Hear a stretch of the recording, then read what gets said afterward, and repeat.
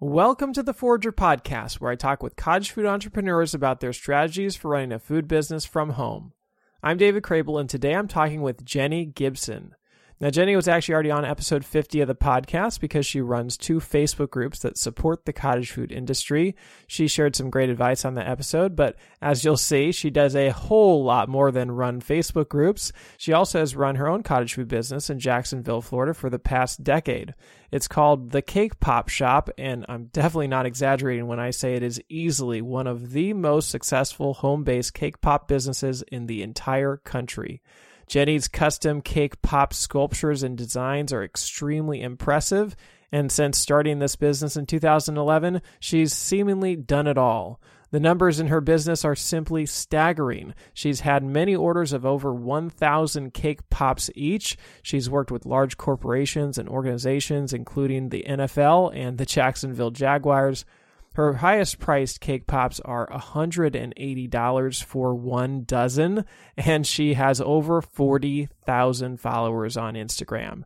Now, obviously, that's all very remarkable, but even more remarkable is how Jennie got here. It certainly has not been easy. In this episode, you'll hear about the challenges she's faced, especially with her son's disabilities and her own disability. She's very open about that and is also really transparent about just how much work it's taken to get to this point. She started from ground zero, just like everyone else, and through slow but steady growth, she's built a veritable cake pop empire. She's got plenty to share with us today, so with that, let's jump right into this episode.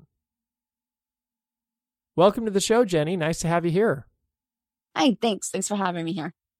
Jennie, can you take us back to the beginning of this journey? How did it all get started? Wow. Trying to summarize this story is difficult, but it starts in, I would say, 2005 when my husband and I were in a car accident, and it kind of changed the course of my life, where I ended up getting injured pretty badly, and I was told that I wouldn't be able to work anymore. And I was in school finishing up a degree for biology to be a zookeeper. So not being able to work any kind of labor that's impossible for that kind of career. Fast forward a little bit, we had a son. My sister-in-law is staying with us, and she works on cakes. She's a cottage food baker, and she works out of our home making cakes, and she tells me she's going to make cake pops. And so I try to help her with that, and it was a disaster. I'm just not the type of person who likes to leave things like that. I like to learn. So we got a book, and we started learning, and my son became very interested, so I started making cake pops for him. And my son was born with medically complex needs, and he's 15 now, but he's had 45 surgeries to date. He's also autistic, so he was nonverbal for a very long time. I mean, he was probably 10 before he was really talking. But when he was about 4, he became interested in the cake pop book that I got for my sister-in-law. Before then, he didn't really talk at all. He said nothing at all. But he would flip through the pages and just look at it and look at it. And then he just started saying what the pictures were. And before then, like I said, he didn't really talk. We didn't really know what was going on in his mind, or that he really understood. Because, when a person doesn't communicate, you don't know what's happening in their mind. And it was astonishing for me. And his interest in the cake pops really sparked my interest in just trying to reach him. And so I made cake pops for his school. When a few of my friends and my son's teacher saw it, they said, hey, you should sell these. I think you could make some money from this. And at that moment, I was just stay-at-home mom. I was disabled from the foot injury from the car accident, and it was a great idea. Yeah, it's amazing the challenges you've overcome. I mean, with your car accident, I noticed that you still use a knee scooter, right? Yes. That's the thing. I want people, and the people that I teach, to know that your life isn't, you can make it what you want. And, there are obstacles that happen, but you just have to push through them. And being a cottage food baker has allowed me to continue a career and do something that I like and I enjoy, and to help provide for my family. And being disabled in a working world is kind of difficult, because even though these things are set up for disabled people, that's the legal part of it. They don't actually always work for somebody who needs to use a knee scooter or a wheelchair. And so your home is obviously going to be more comfortable. And so I have it set up in a way where I can work from home, being disabled. Is that part of the reason why you wouldn't necessarily want to go into a commercial kitchen?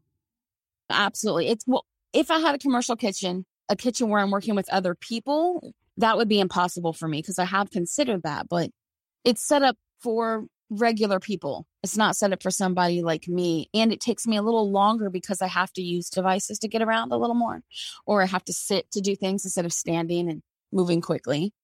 In my own store, I mean, I've always had a vision of how I would set it up for me specifically, but I was interested maybe for a year in the idea of having my own store, but the flexibility from home was just better. It works better for me and for my son's situation.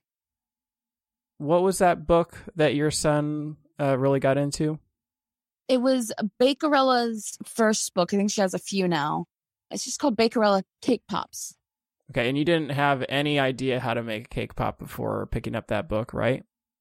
Oh, absolutely not. As a matter of fact, my sister-in-law's cake pops, she was telling me how to do them, and it was the complete opposite way of the way Bakerella tells you how to do them. And it was just a mess. They were falling off the stick. It was a nightmare. And I actually said, I will never make another cake pop in my life after that. But I have a lot of perseverance and I wanted to master it. So I saw the book in the store and I was like, we are absolutely getting this book. That's so funny that you didn't think that you would sell another cake pop, and now you've sold what, tens of thousands or hundreds of thousands of them, right? So, thousands and thousands of cake pops. Now, you had this Christmas party for your son's school. That's where you kind of put them out into the public a little bit. And then what happened after that? I posted them online. I'm a really creative person and I have a creative outlet, and I posted them on my Facebook, and my friends saw them and they were like, wow, this is pretty good. You should sell these. And again, I started thinking about it and I was like, that's, why not? Let's try, let's see what happens. So I immediately created a Facebook page, and my brother's a graphic artist. So I was like, this is the idea I have for a logo. Please make it. And he made it for me. And I just started posting in mom groups, like these Swip Swap pages or marketplace where you can post things that you're doing. And people started to order. Just people around town started to order. And I started to get more and more experience. And it was really slow in the beginning. I was making maybe an order a month, if that. But after about 6 to 8 months, it just started to take off. Why were you compelled to turn this into a business? I wanted something for myself. Being a stay-at-home mom can be difficult because your life revolves around your child, and you kind of lose your identity a little bit. And the accident took something from me. It took a sense of who I was and where I was going and the dreams that I'd always had. And so to be able to do something that was for me, but could also contribute to help my family and help my son with medical bills and therapies and things like that, was something that was a plus to the creative part, to the fun part of it. So as you're posting on these social channels, I did notice it seems like you're very open about your story. I mean, you have a fantastic about page on your website. I'd recommend people check that out because I think that's how an about page should be written. And has it always been just easy for you to share about yourself because there are many things in your life that other people might not be so open in sharing?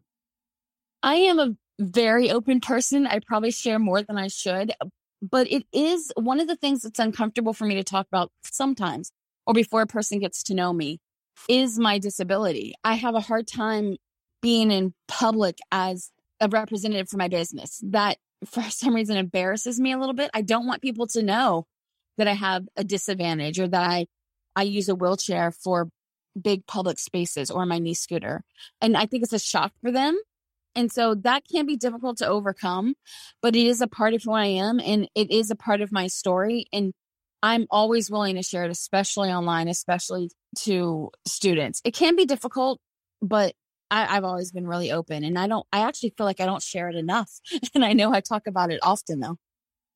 It's interesting for me to hear because I feel like it would be the opposite, right? Like if people noticed that you were disabled, I think they'd find that even more compelling and, want to support you even more. Like, as your resistance to sharing that in public or showing people that in public, is that due to an experience that you've had or a negative experience that you've had? Yes, there are people kind of make their own judgments when they see you. They fill in the blanks for themselves and what they think makes sense. And that's not always true. And so sometimes I get insensitive responses to why I might be in the wheelchair or using a knee scooter. And so I guess I don't want to make that disability part of my identity, even though it is. I want people to focus on the other things about me, me being a mother, me being the mother of a child with special needs, how we overcome that as a family, what I do for my work, my creativeness. It is actually a big deal, though. I mean, I've overcome a lot. There's a lot of mental that goes into being disabled and being able-bodied before and then having a disability after. There's a lot of mental work that goes into that. And that's just one of the parts, even though it's probably been like 18 years, it's an insecurity thing that I have that I try to work past. Well, thank you for sharing that. I'm sure a lot of people will be able to relate to that. And I appreciate you being open about that. But clearly, this has not held you back in any way, shape, or form. I mean, you have one of the most successful home cake pop businesses in the country. And so I definitely want to get into, what you did to get this business off the ground. So I know you kind of got it off the ground in 2011 to some degree, but you said the sales were slow. But now you've been published in magazines and blogs. And I mean, there's been a lot that's happened over the years. In those first few years, when sales were slow, what was the progression of your business like?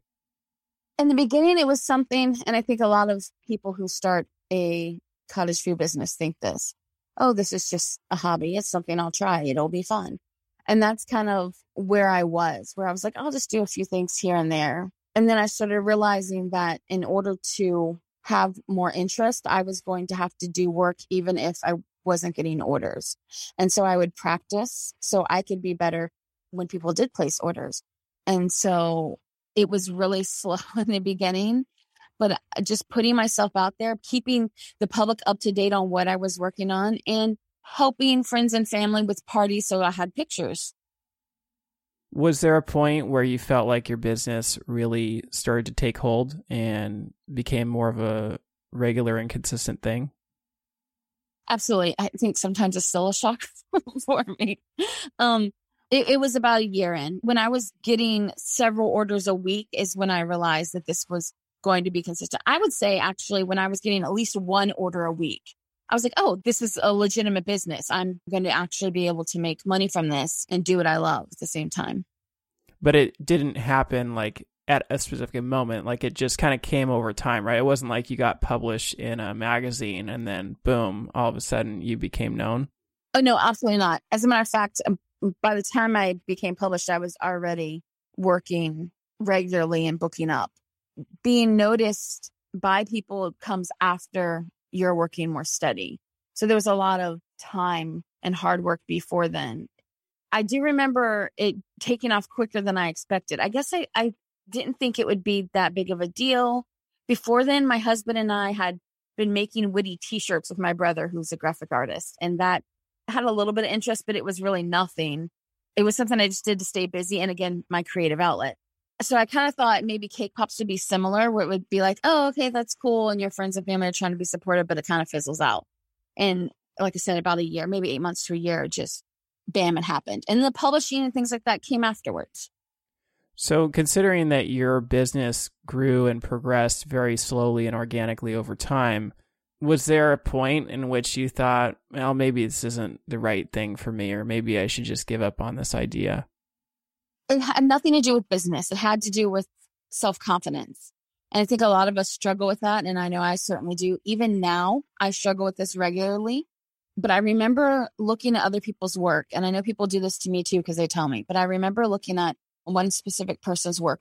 And I was astounded by how amazing her work was. And it overwhelmed me because I could barely get a straight line. And they were thick and clumpy. And there was no way that I was ever going to be able to make a character. Like, I think it was Blue's Clues or something. I was like, there's no way that's ever going to happen. And it overwhelmed me. And I almost immediately was like, I'm never going to get to that level. I might as well stop now. But something clicked. And I was like, I'm just going to keep going. Maybe I'll never get there, but at least I'll get better. and I'm making money. So maybe I won't be to this level of artistry, but at least I can still make a business out of this, and I can still, help my family in this way.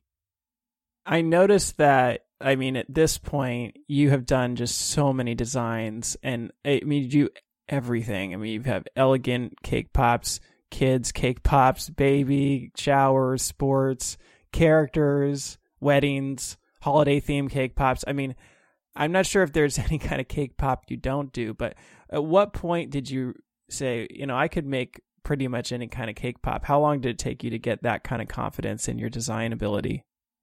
Wow. It was years in. It was even when I was making these really difficult characters or faces, because I've had people that want me to make, I call them people pops. They want me to make a caricature of their face for their wedding or something. Even then, when I was doing it and I was being paid to do it, I was like, I can't do this. I'm not able to do this.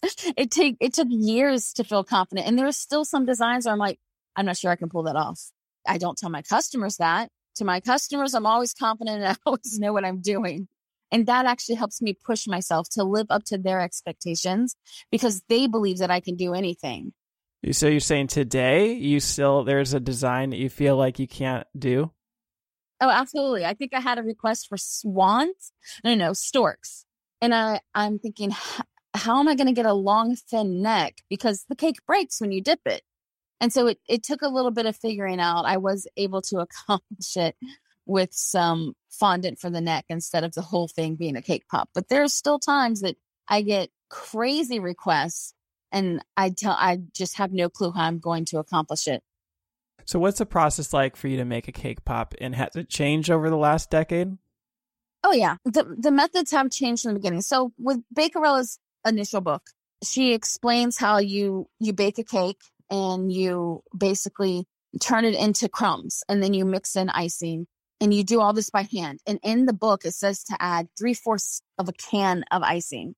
And I remember they were so sweet and just soft and it was just too much. And so over time, I was like, there has to be a different way. There has to be a way that I can reduce the amount of icing that I'm using and speed up the time. And so I started switching to like a food processor to break down the cake.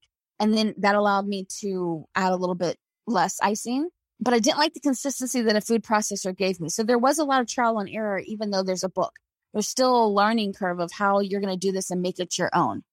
It was too gummy with the food processor. So then I started thinking about the KitchenAid. Could I have more control that way? So we use a stand mixer and we throw a whole cake. Just break up the cake, toss it in, let it turn to crumbs. And then I only use about 1 tablespoon of icing. And the recipe has changed too, because the moisture level of the cake has to change. Like we use less butter. Probably half of the butter recipe calls for. And that will give me the consistency that I like, that I don't feel like is too gummy. It's not too sweet.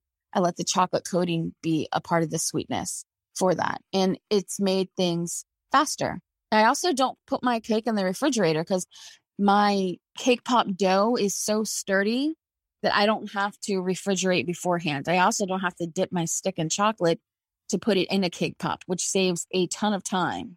So things have changed and I still change them. I've changed how I store my candy. I've changed how I heat my chocolate. Things change over time, all the time. They're still changing, even 10 years later. Do you have a commercial mixer at this point? No, I don't have a commercial mixer, but I do have about 4 or 5 stand mixers. That's phenomenal to me. Considering the size of orders you've done, I can't believe you don't have a commercial mixer yet. Yeah, no, actually, so in Florida, unless they've recently changed it, we're not allowed under the college food law to own commercial equipment. So no commercial stove, no commercial stand mixers. So I have to do it with what somebody uses at home. I'd forgotten about that, but there are definitely some states that have that restriction.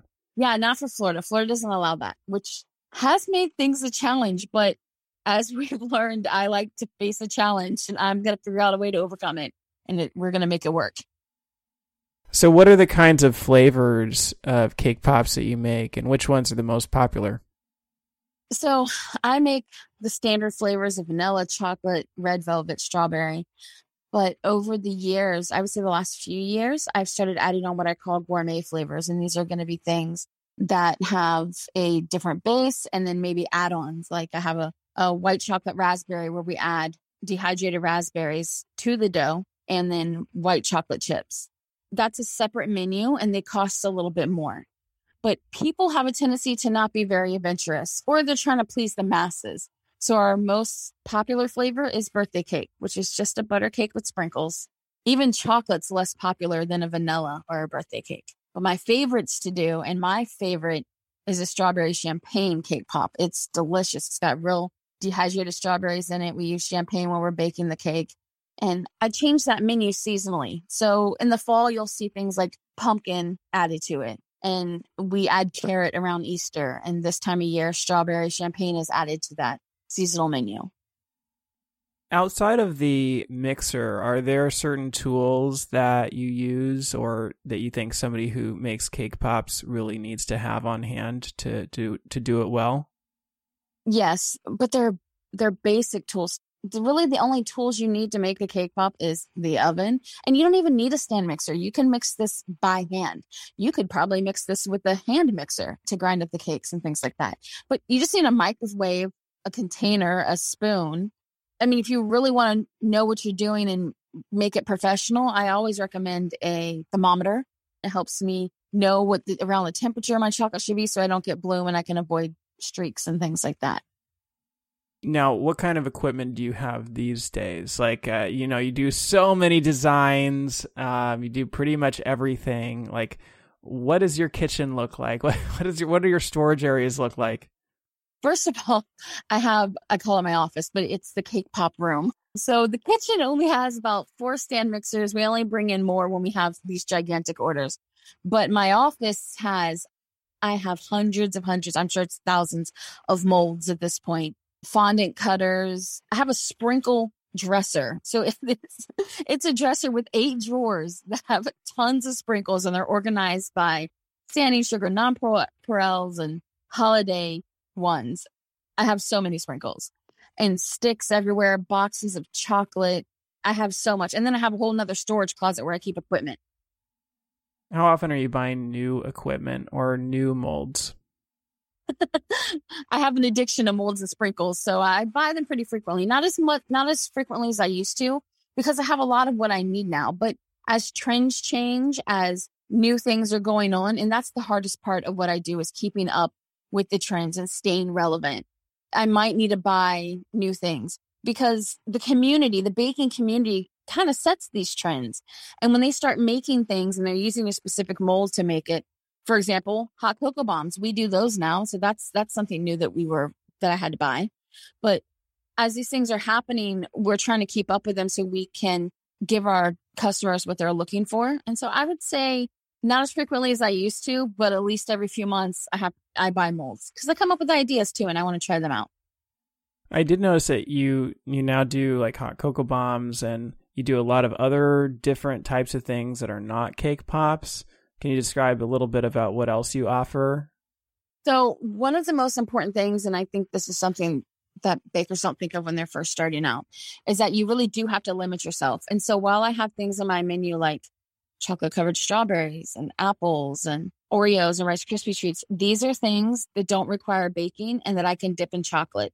So these are things that I still can do in my office. And I have a mini fridge in my office where I keep things that need to be refrigerated. But it's still in the same realm. Like, I'm not baking cookies. I'm not making cupcakes because I don't work with buttercream. That's not something that I'm doing regularly. And over time, I've kind of played with that menu a little bit. And this year, I actually reduced that menu significantly so I could concentrate a little bit more on teaching. Why wouldn't you just, like, at this point, just only do cake pops? I mean, you got the niche, you've got plenty of business, plenty of customers. Like, why wouldn't you just hyper focus on only doing that? Why do you offer all of these other things? In the beginning, when I added these things, it was because I wanted to appeal to more people. So now that I'm at the place where I want to be in my business, that is one of the reasons why I kind of brought it down to just cake pops and strawberries and maybe one other thing. But in the beginning, I wanted to do the whole dessert table. People were wanting the Rice Krispie treats and the Oreos, and I didn't want them to go somewhere else. And sometimes they were going somewhere else because they wanted all these items, but they could only get cake pops from me. So they would get cake pops somewhere else and also all those items. So I included all of these things that they were looking for so they would pick me. But like I said, now I'm where I want to be, and people come to me just for cake pops, and they will get dessert somewhere else. Even if that other person sells cake pops, they're coming to me for cake pops because of my skill level, because of what I offer. What's the process like when someone comes to you for a cake pop order? Are they almost always now looking for custom designs? Do you still do a lot of just basic cake pops?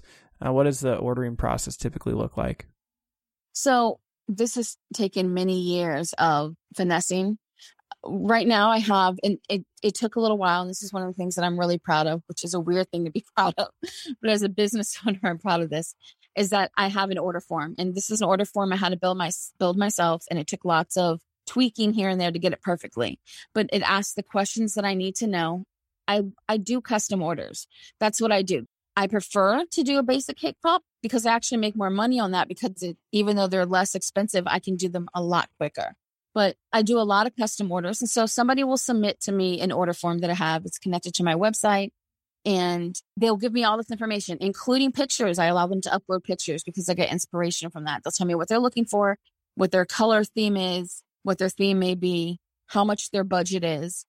And I will send them back a quote with the ideas that I have according to the theme of their party or what they're looking for. And on this quote, there are multiple options. And I say the design. So this is the design of this cake pop, and this is how much this specific cake pop would be per cake pop. And then they're allowed to pick up to 3 designs per dozen and tell me what they want. So they're creating their own budget. This allows them freedom to stay within the budget they want. And it also allows me to create multiple things, and they know what to expect when they're getting it. They're not going to get something random that they weren't expecting. So I've never had a complaint about what they thought they were going to get versus what they got, because I tell them what they're getting straight from the beginning, and they pick it. Yeah, I was impressed by your order form, and in particular, you use your order form to like weed out people who aren't your right customer. Yes. Like you actually say, okay, if you're looking for shipping, like you have to check the yes, I understand you don't ship box, or yes, I understand you have $100 minimum order box. And so I just thought that was really smart. Yes, that took at least a year or two to realize. I have a personal assistant, and she's a virtual assistant. And so I pay her to answer these. She replies to people, yes, we have availability. Let me get that on the schedule for Jennie to provide a quote for you. And I was paying her and wasting too much time saying no to things. We would go back and forth before the customer would tell me, oh, can you ship? Because sometimes they're saying, can I deliver? And I'm like, absolutely, we deliver. But what they really mean is, can you ship? And then we don't realize that until we're well into it. And so I've paid her all this time to respond to these people that aren't going to order. And it's a waste of time when you're really busy. So figuring out who your customer is and making sure that they understand your expectations it's the form just works perfectly that way. And we've been able to weed out who's serious and who's not through those specific questions. Yeah, I was going to ask, I mean, we'll get into a little bit later, like some of the humongous orders you've had, but like how you manage it all, because, and you just mentioned you have a virtual assistant, like what you do is a lot, right? And so when did you actually onboard that virtual assistant, and what was the process like for finding her and getting to the point where it was actually taking work off your plate? So a couple years in, I was realizing I'm going to need help. I can't keep up with all of this. And under the laws here in Florida, we can't have somebody in our home, basically an employee in our home, helping us bake. And so that wasn't going to be possible. And I mean, my husband's a great employee, but I can't have like somebody that I've hired outside of my home to come in and bake. You need a store for that. And so one of my friends who actually put on Cake Pop Con, they don't do that anymore, but she sells cake pop stands. And she kept telling me, you need an assistant. You need a virtual assistant. And that was very scary. That's a scary step to take, because now I'm involving a person. I don't really know what I need her to do. I just know that I need her to help me. And also, you want control. It's hard to figure out how to give up the control of this part of your business and how that might look for you. But I mean, if you think about it, that's what we're always doing. We're always trying to find ways to make our business better. And having a virtual assistant was one of them. And so I just started Googling virtual assistants. How could I get one? At first I was looking at locals who could help me, but I came across a website. It's called upwork.com. And there you can hire people, professionals to help you with certain work. And there's a whole interview process and everything. Since then, I've hired friends of friends, even though they're not local. They're like friends of my previous assistants when they've had to move on. So I don't really use that program anymore. But it was a scary process. I wasn't quite sure what I needed. I knew that I needed help answering a lot of these emails and weeding through these emails and just somebody who could help me build my business. I was looking for a professional who had experience in helping a small business learn how to manage their small business. And so even though I call her my assistant, sometimes I feel like she's my manager. She keeps me on track. She helps me come up with new ideas. And again, it was a scary process, but it's one that's well worth it. And you kind of grow into it. And so what does your virtual assistant actually do? Because of my order forms, and this is what's forced me to get into making these forms and setting up a process for myself. Before then, I was overwhelmed with people who would just email requests to me. And I was so overwhelmed with the requests that a lot of them were going unanswered. It was impossible to respond to them. And by not responding to them, I was missing out on big clients. Like I almost missed doing work for the Jaguars because I wasn't able to respond to their email initially. And so I hired an assistant who started responding to the emails. And I would tell her, this is what my availability is. This is what it's looking like. Let me know if it's going to be a big order and I can let you know if we can do it. But then over time, we made the forms. And so basically what she does is we get an email that a form has come through. And she looks at the form and she lets them know if we have availability or not. We're so used to each other now that she kind of knows what I want to do and what I can do and what's going on because we worked for each other with each other for a few years.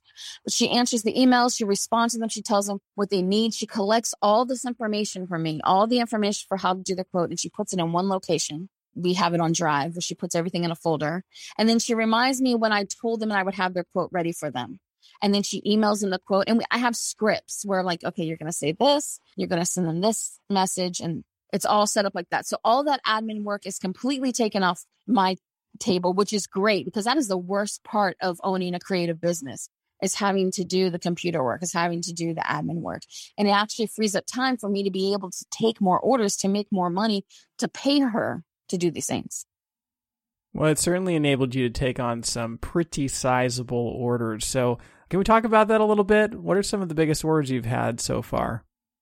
I would say the largest order that I had was 2,000 cake pops, and that was for the Jacksonville Jaguars during the playoffs. I worked for them for a few years, and their orders were always at least 1,000.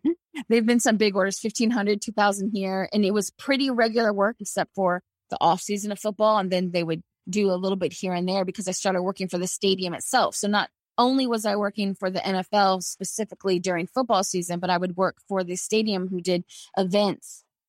I've worked for all kinds of people. That's something I'm really proud of. I love working with corporations to make big orders and to make their vision come to life. Like I've worked with Citibank and the Jaguars and Coach. And I work for a company in DC actually that flies down every year because I cannot ship to pick up cake pops and fly back with them. Yeah, it's crazy. I mean, 1,000 cake pops, 2,000 cake pops. I mean, it's just mind-boggling. How do you even start to process that size of an order out of a home kitchen? A cake pop order like that can be absolutely overwhelming. 2,000. I mean, 2,000 of anything. I mean, especially when you're making them each singly and you're rolling them each single, it's an overwhelming thought. But like everything in my life, I've broken it down into manageable pieces. And that's how I tackle these big problems. So we break it down into, well, how many, there's a lot of math involved, which is just funny because in college, it was the worst subject. I don't know how many times I had to retake these courses, but in my practical life, I use it all the time. So we break it down into how many cakes we're going to need per day, how many cake pops we need to roll this day, and how many need to be dipped and wrapped by that day in order to meet our deadline. And I've learned over time, you need to give yourself a couple of days cushion because things go wrong and they don't always go to plan. That's one of the biggest things I've learned in my business is things never go to plan. Give yourself cushion for those unexpected things. So how many cake pops could you make in a single day? So the most we've done in a single day is 500. And those are basic cake pops. That is weighing and rolling all of them because we weigh each cake pop. At this point, we kind of can feel what the weight is, but I'm very consistent.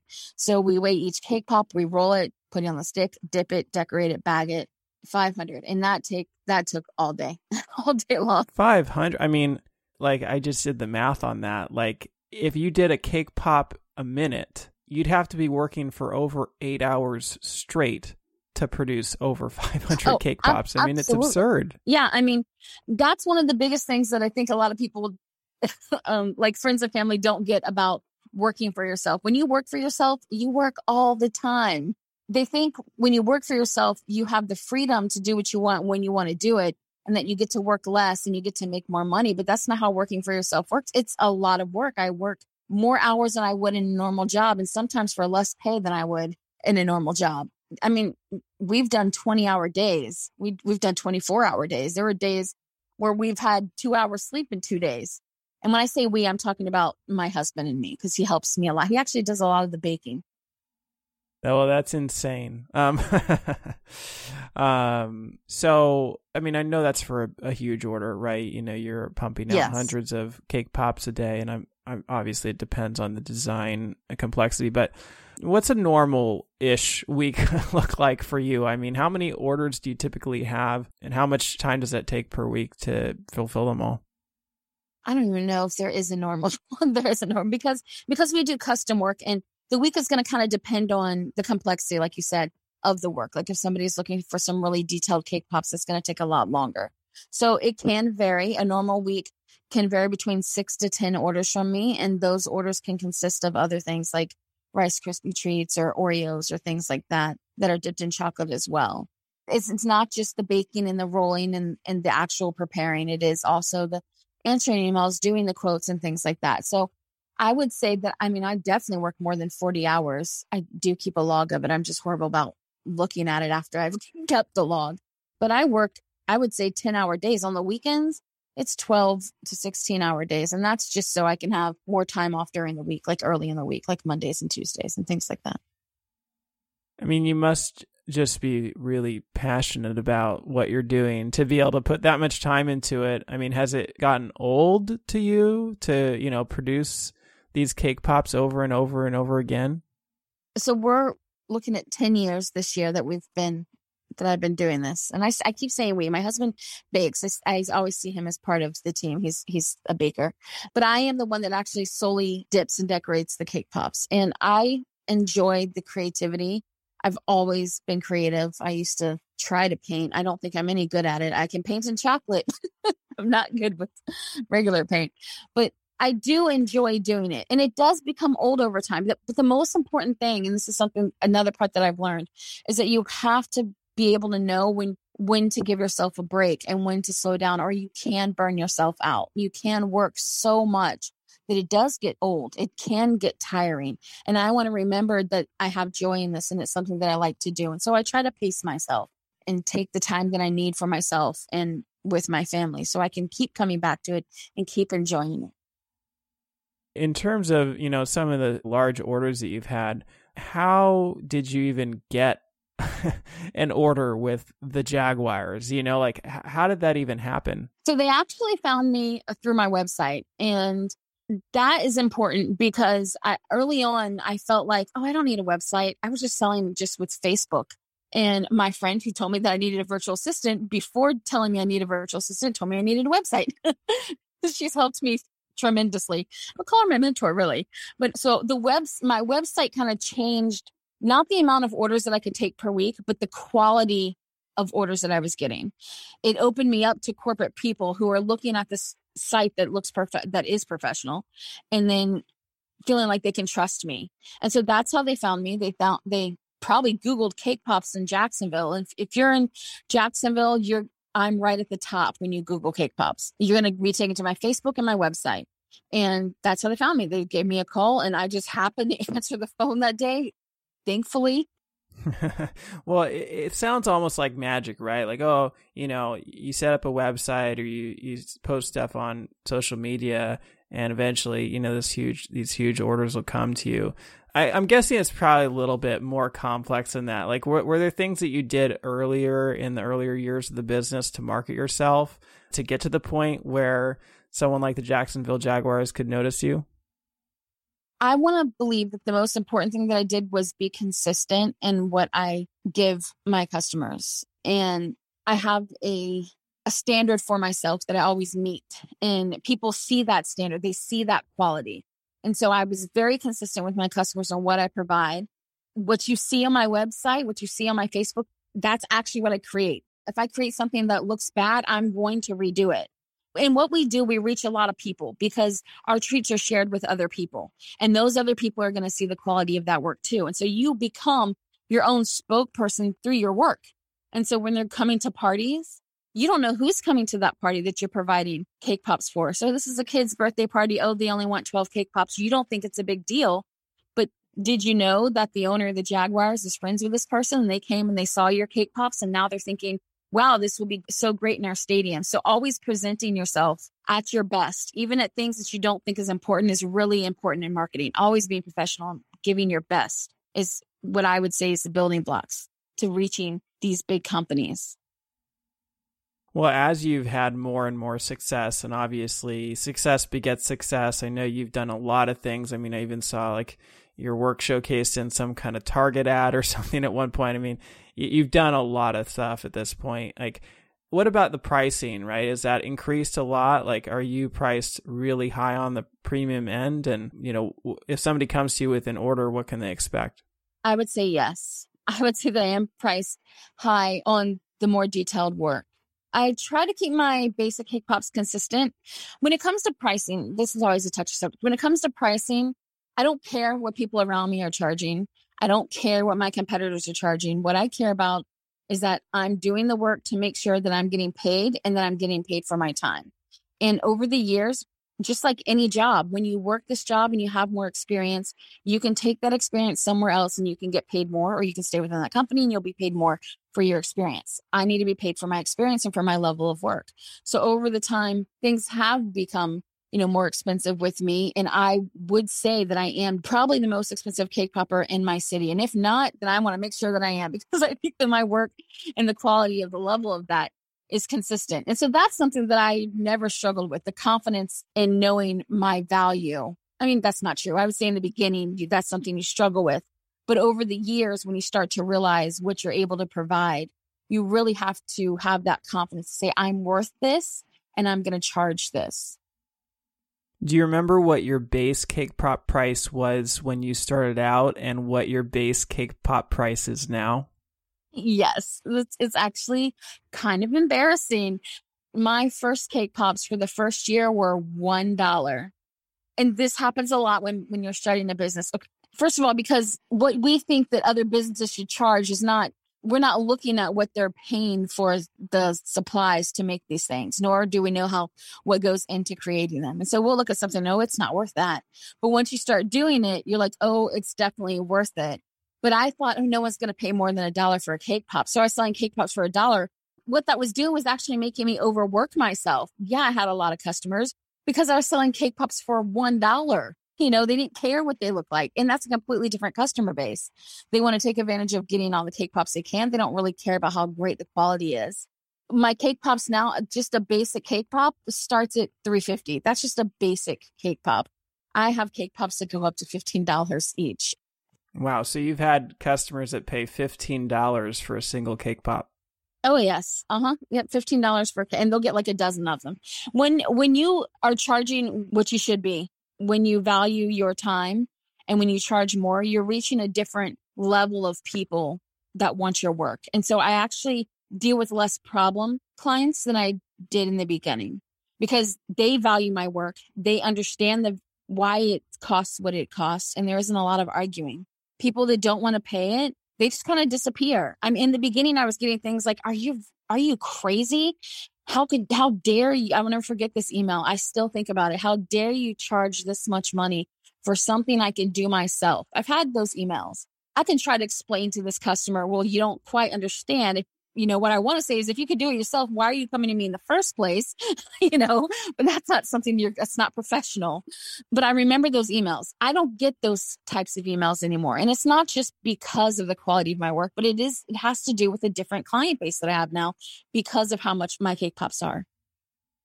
Well, you also have a minimum order amount of $100. That's quite high. So I'd imagine that turns away a lot of people as well. That's actually something that I enacted this year. Now, that's something I should have been doing for years. Years ago, I did set a minimum order of $50 because it's some orders, they're not worth your time to turn on. And in the beginning, please take everything you can. You're building your business. You need to be taking orders. And I'm not saying taking them for less than you deserve. What I'm saying is taking orders that may be only $30 because you're building your business. But when I got to a certain point, I'm like, $50 because it's not worth it for me to do just 1 dozen basic cake pops. So it was $50 for a long time. But this year I was like, that's it. I'm done. $100 minimum. And that just allows me to weed out other customers so I can spend, again, more time on teaching. I'm trying to teach and focus on that a lot more this year. So it changes things when you set a minimum for yourself. So in terms of the designs you've done, I mean, obviously you've done extremely complex designs. What are some of the hardest cake pops you've done or some of your favorites? My hardest and my favorites are definitely two different, are going to be two different things. The hardest cake pops for me are anything where you're trying to create a likeness of somebody. Again, I don't see myself as an artist. So I always feel like I'm not getting it exactly right when I'm trying to create a likeness of somebody. I don't like to do those cake pops. I will do them if I feel like I can, especially for friends and family, but they're not something that I prefer. So like what I said about people pops, making it look like a person is not something that I enjoy doing. And I find those the hardest because it's important that you get the shape of the eyes right. And how are you doing this in chocolate or even edible paint? That's very difficult. My favorite cake pops are usually cake pops where I have freedom to create what I want, because then you can do fun things. Like I like to do things that are very colorful and very girly. I have one son and all of my family members are brothers. I need to express myself through girly things. So I prefer, to make things with flowers and bright colors and things like that. Are there any orders you've had, not maybe the largest orders that you're making a ton of basic cake pops, but like an order from a design perspective that's been particularly memorable? I'm sure there are. There's been a lot. There's been a lot of orders like that. I think making Jackson DeVille, that's the mascot for the Jacksonville Jaguars. That's a very memorable design for me. I remember when they first asked me, being overwhelmed with the idea of it. And it took a little bit of time to figure out how the hardest part is actually shaping the dough. I've learned that I'm basically a sculptor now, and I'm really good at games where we have to use clay to shape things. But Jackson DeVille is the mascot for the Jacksonville Jaguars, and he was definitely my most memorable thing to create. And what's really funny about that is I actually ended up doing cake pops for the wedding of the person who plays Jackson DeVille. And I made Jackson DeVille cake pops for him and his wife. I'm sure you've done a ton of different, amazing design sets. But one thing that I came across was this baby Q design that you made. And I was just so impressed by all that you put into that. I get some really strange requests. And that one was I was like, you want a what? A baby Q. So it was a barbecue baby shower. And they wanted things that looked like things at a barbecue. So I was doing potato chip bags and soda bottles and hamburgers. And I think I had to do shrimp. That was a difficult one to figure out because it's curly. I'm like, how am I going to dip this cake pop without it breaking in half? So, I mean, those kind of things always challenge me because it made me come up with new techniques. It made me make my cake pop dough in a way that's more sturdy, and it teaches you, even though it's difficult, in the end, it's teaching you new techniques that I've created that other people use now because I'm, as we said before, I'm very open, and I'm always very open about what I'm doing to create these things. And I share those things with other people.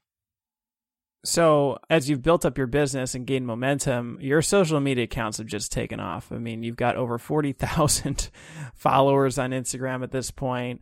Like, what has been the trajectory of your social accounts and what have you done to gain that much attention? So my social media accounts, specifically Instagram, I focus a lot on that. The key to those is consistency. That's something that becomes a job in and of itself when you're trying to produce orders for people, because now you're taking pictures, you're editing, you're posting, and you have to do it pretty frequently as the algorithms changed over time. But I would say it kind of exploded around the time of Periscope. So before you were able to go live on Instagram and Facebook, there was something called Periscope, and it was an app, and you downloaded it and you could just go live wherever you were and share what you were doing. And I am very open, and I wanted to share with other people how I was working. And so I just set a camera up in my office and I just started recording, or not recording, I was going live and showing people how I was working. I'm talking about late night sessions. They were with me at 2 or 3 in the morning, watching me make, like, I think at the time I was making 500 cake pops for a company in Seattle who was doing some business here. And they're just watching me dip basic cake pops, and it blew up. I think I was number 1 in the spot for that week on Periscope, which got me like 12,000 followers over. It was practically overnight, within a day and a half. And I always share what my Instagram information was. And so those followers started to transition to Instagram for me as well. If you're consistent with your social media, and I'm not as consistent as I used to be, but if you're consistent with your social media, you'll get followers regularly. And one of the things they like to see is how you did something, how you made it. Well, you've definitely done quite a bit of teaching at this point. Obviously, you have a massive amount of experience, and I guess you started on Periscope, or you started on social media. Where has your teaching gone from there? I know you're charging for it now, right? Yes. Early on, my husband was like, you should teach how to do this. And times have changed so much in the past 10 years. You don't think it's that much time, but it has. I mean, early on, we were like, hey, maybe we can make DVDs with teaching in it. Of course, now there are all these other options for us. But early on, I knew I pretty much wanted to teach. I enjoy working with people, and I really enjoy teaching. And when I would work at other jobs, I was always a person who was training, because I'm just good at relaying the information in a way that helps people understand it. And because of Periscope, I was able to dip my toe in the water and figure out how I would communicate these things to people. And I realized it was something I had a good knack for.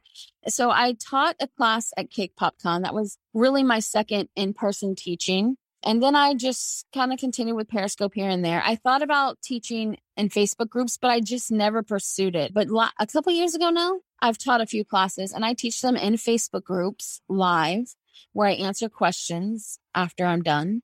And it's actually progressing into probably including pre-recorded things in the group as well. How much are you charging for a class, and what does that class look like? The classes that I have out right now is called Back to Basics. It's a cake pop class. And it's a class that, again, I taught 2 years ago. I think it's been 2 years now. And you can still watch it in the Facebook group. It's not live, but I do answer questions when I have new students in the class after they've watched it. That's only $55. And I'm saying only because the information I give in there is so much more detailed than other classes that you can take. Like, I've seen hour-long cake pop classes. But this one is, I'm telling you why the chocolate is doing this and how you can fix it, and why your dough looks like this, and what happens when it goes wrong, and what it might look like when it goes wrong. The class is 3 hours long, but I have a guiding that tells you what times you can see specific things. I have other classes like how to sculpt, because that's a question that I get often. How do you shape the cake pops to look a specific way? And so I have a sculpting class that's $45. But this year I'm working on a class. I'm about to take those classes completely off, because I'm working on a class where I combine them all, and it's called Mastering Cake Pops. And in this class, you're going to learn the basics of cake pops, how to shape cake pops, and also how to run a business. And so even if you don't use cake pops, that portion is going to be a good portion, like how I built my forms, how I'm charging, how to do pricing correctly. And you said that's something you're working on this year? Yep, that's something I'm working on this year. My goal right now is to have it out in April. I haven't settled on the price yet. So as I'm building the outline for the class, and I'm figuring out how much time it's going to take and what I'm actually providing, I'll know a little bit more. But my other classes, those other 2 classes, will come down when I have a set date for this new class.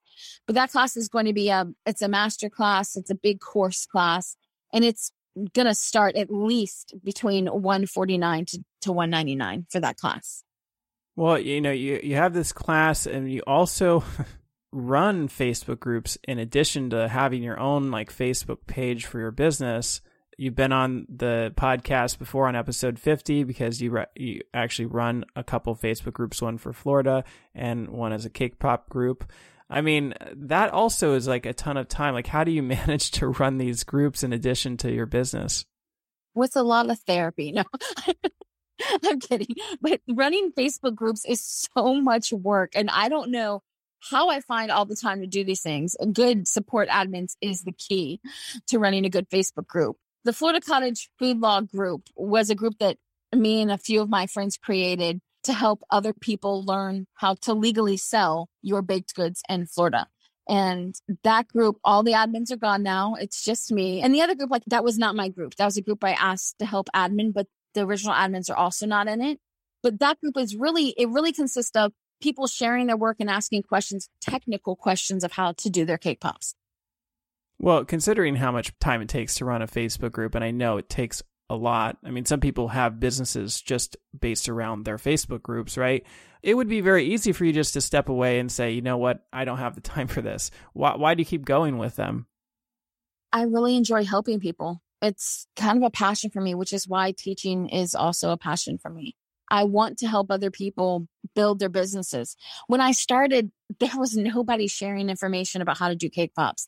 I don't know why they didn't want to share this information. They just didn't want to share like how you do these things. And I was searching for groups on Facebook to help me. I couldn't find any information anywhere other than Bakerella, who sold the books. And so I found one Facebook group, and that group helped me tremendously. And the friends that I made in that group helped me tremendously. And we learned and we grew together. And so that community is absolutely necessary for a person starting out to be successful. And I want to continue to foster that kind of community. And I want to help create a space for that. And so if helping run a group creates a space where other people can come together as a community and learn new techniques and learn how to run their businesses better and make their lives better, then that's something that I want to be a part of. So are you really trying to lean into the teaching side of things more than maybe just making hundreds of cake pops a day out of your kitchen? I mean, where is the future of your business going? This year, I really focused in hard on, after promising myself for years that I was going to focus on teaching more. And it's very difficult to do. Teaching is not like I turned on my phone and here I am teaching this class and now it's done. It takes months of preparation and marketing, keeping up with your social media so people can remember you and you can be relevant. And I can't do all that and also do the amount of orders that I do because I do a lot of work. I make hundreds of cake pops a week. I mean, some orders can just be a couple hundred. So I just can't do all that and teach. So this year I scaled back what I'm doing for customers. And so that's when I put up that minimum to help weed out some of my orders. I'm taking less orders. I'm focusing more on doing holiday specials. Like right now, my focus is Valentine's Day. And that money that I earn from that helps carry me through the month more so I can do less custom orders. And then I can focus more on teaching. And that is the goal this year, because that's really where my passion is at and where it has always been. You know, I don't see myself ever stopping making cake pops. It's just part of a passion for me. It's my creative outlet. But I would really like to do it for fun and this is a design that I came up with. And now I want you all to recreate it. And so while I know that I'll always be serving my community, because I really enjoy being part of my community, and I will always provide cake pops at least for holiday specials, I would like to focus less on custom orders and only be teaching and helping other people build their businesses. Well, you just said that you don't ever see yourself stopping making cake pops. And earlier in the episode, you revealed that at one point you said, I'll never make a cake pop again. So you've definitely come a long ways. It's cool to see the kind of progression it's taken you and, you know, the surprising path it's maybe taken you. But certainly your business is just super inspirational and a phenomenal success. So thank you very much for sharing with us. Now, if people want to find you or reach out to you, how could they contact you? The easiest way to reach me is on my Instagram. You can see all my work there and you can message me there. And that is _cake_pop_shop. You can also find me on Facebook at the Cake Pop Shop Jax. That's JAX. And customers, which are probably not listening to your podcast, you can find me at cakepopshopjax.com. But you can also get information for my classes on my website as well. Perfect. Well, thank you very much for coming on the show and sharing with us today. Thank you. That wraps up another episode of the Forager Podcast. For more information about this episode, go to forager.com/podcast/55. And if you enjoyed this episode, please head over to Apple Podcasts and leave me a review. A review is the best way to support the show and will help others find it as well. And finally, if you're thinking about selling your own homemade food, check out my free mini course where I walk you through the steps you need to take to get a cottage food business off the ground. To get the course, go to cottagefoodcourse.com. Thanks for listening, and I'll see you in the next episode.